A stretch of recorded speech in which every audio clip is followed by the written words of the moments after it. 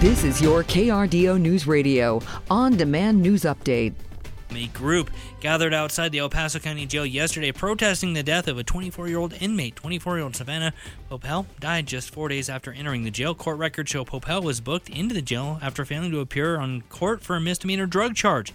Savannah's mother, Nicole, says that she felt something in the pit of her stomach, thinking about her daughter's safety, but still wasn't ready for the call with the news that her daughter had passed. Something snapped at me, and I just shut up. And she was like, Miss Popel, and I said, don't, and I just dropped. The El Paso County Sheriff's Office says that Popel likely died of internal bleeding due to vomiting from substance withdrawal. Now her family questioning why Savannah is the 9th inmate to have died in a similar manner in the jail. The Sheriff's Office declined to comment on that matter yesterday. Colorado Springs police are continuing to investigate a suspicious death. Police were called yesterday morning to the 1000 block of South Nevada Street where a man was found on the ground unresponsive. Responding medical crews were able to revive that individual. Police were unable to revive that individual. Police are continuing to investigate, but did say that there does not appear to be anything suspicious about that death.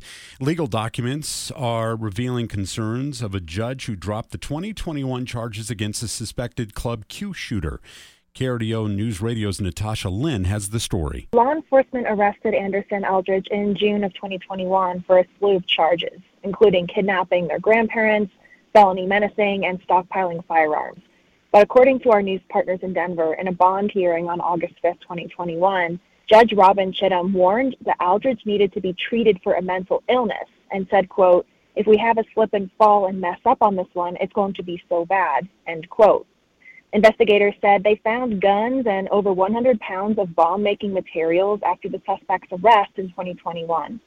Months later, transcripts show the grandparents told the court Eldridge is a sweet young man and would take advantage of a second chance.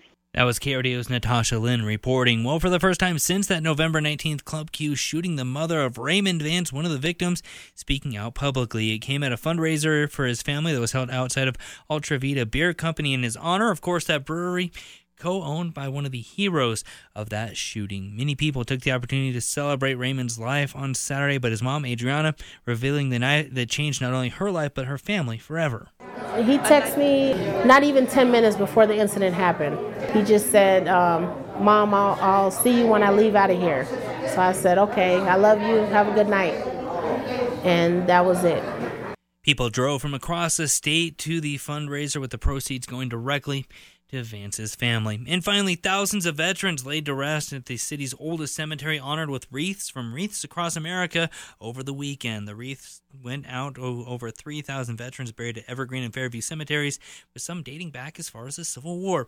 Andrea Finnegan with the local American Legion said whether their service was recent or a long time ago, their sacrifices are a cause still worth remembering. Some of these people who are buried here, their families no longer here, whether it's the area or they have since passed, so they deserve the respect. So to have people treat them like family and take the time out from their day is very important to us and to them. In addition to laying wreaths, organizers also say they advocate for vets without headstones, and it's important that no one is forgotten. Sunny to partly cloudy skies ahead for your Monday afternoon. Fairly mild temperatures with highs in the mid-40s for both Colorado Springs and Pueblo. Overnight lows remain cold in the mid-teens Tuesday and Wednesday morning, with afternoon highs in the mid and upper 40s. Bitterly cold temperatures on the way for Thursday. We're looking at a morning low of about 8 to 9 degrees here below zero on Thursday morning, and highs in the negative numbers in the single digits for Thursday afternoon. From the Storm Tracker 13 Weather Center, I'm meteorologist Chris Larson for KRDO News Radio. Get news, traffic, weather live on KRDO's Morning News weekday mornings from 5 to 9. KRDO's Afternoon News weekday afternoons from 4 to 7. On KRDO News Radio or anytime at krdo.com.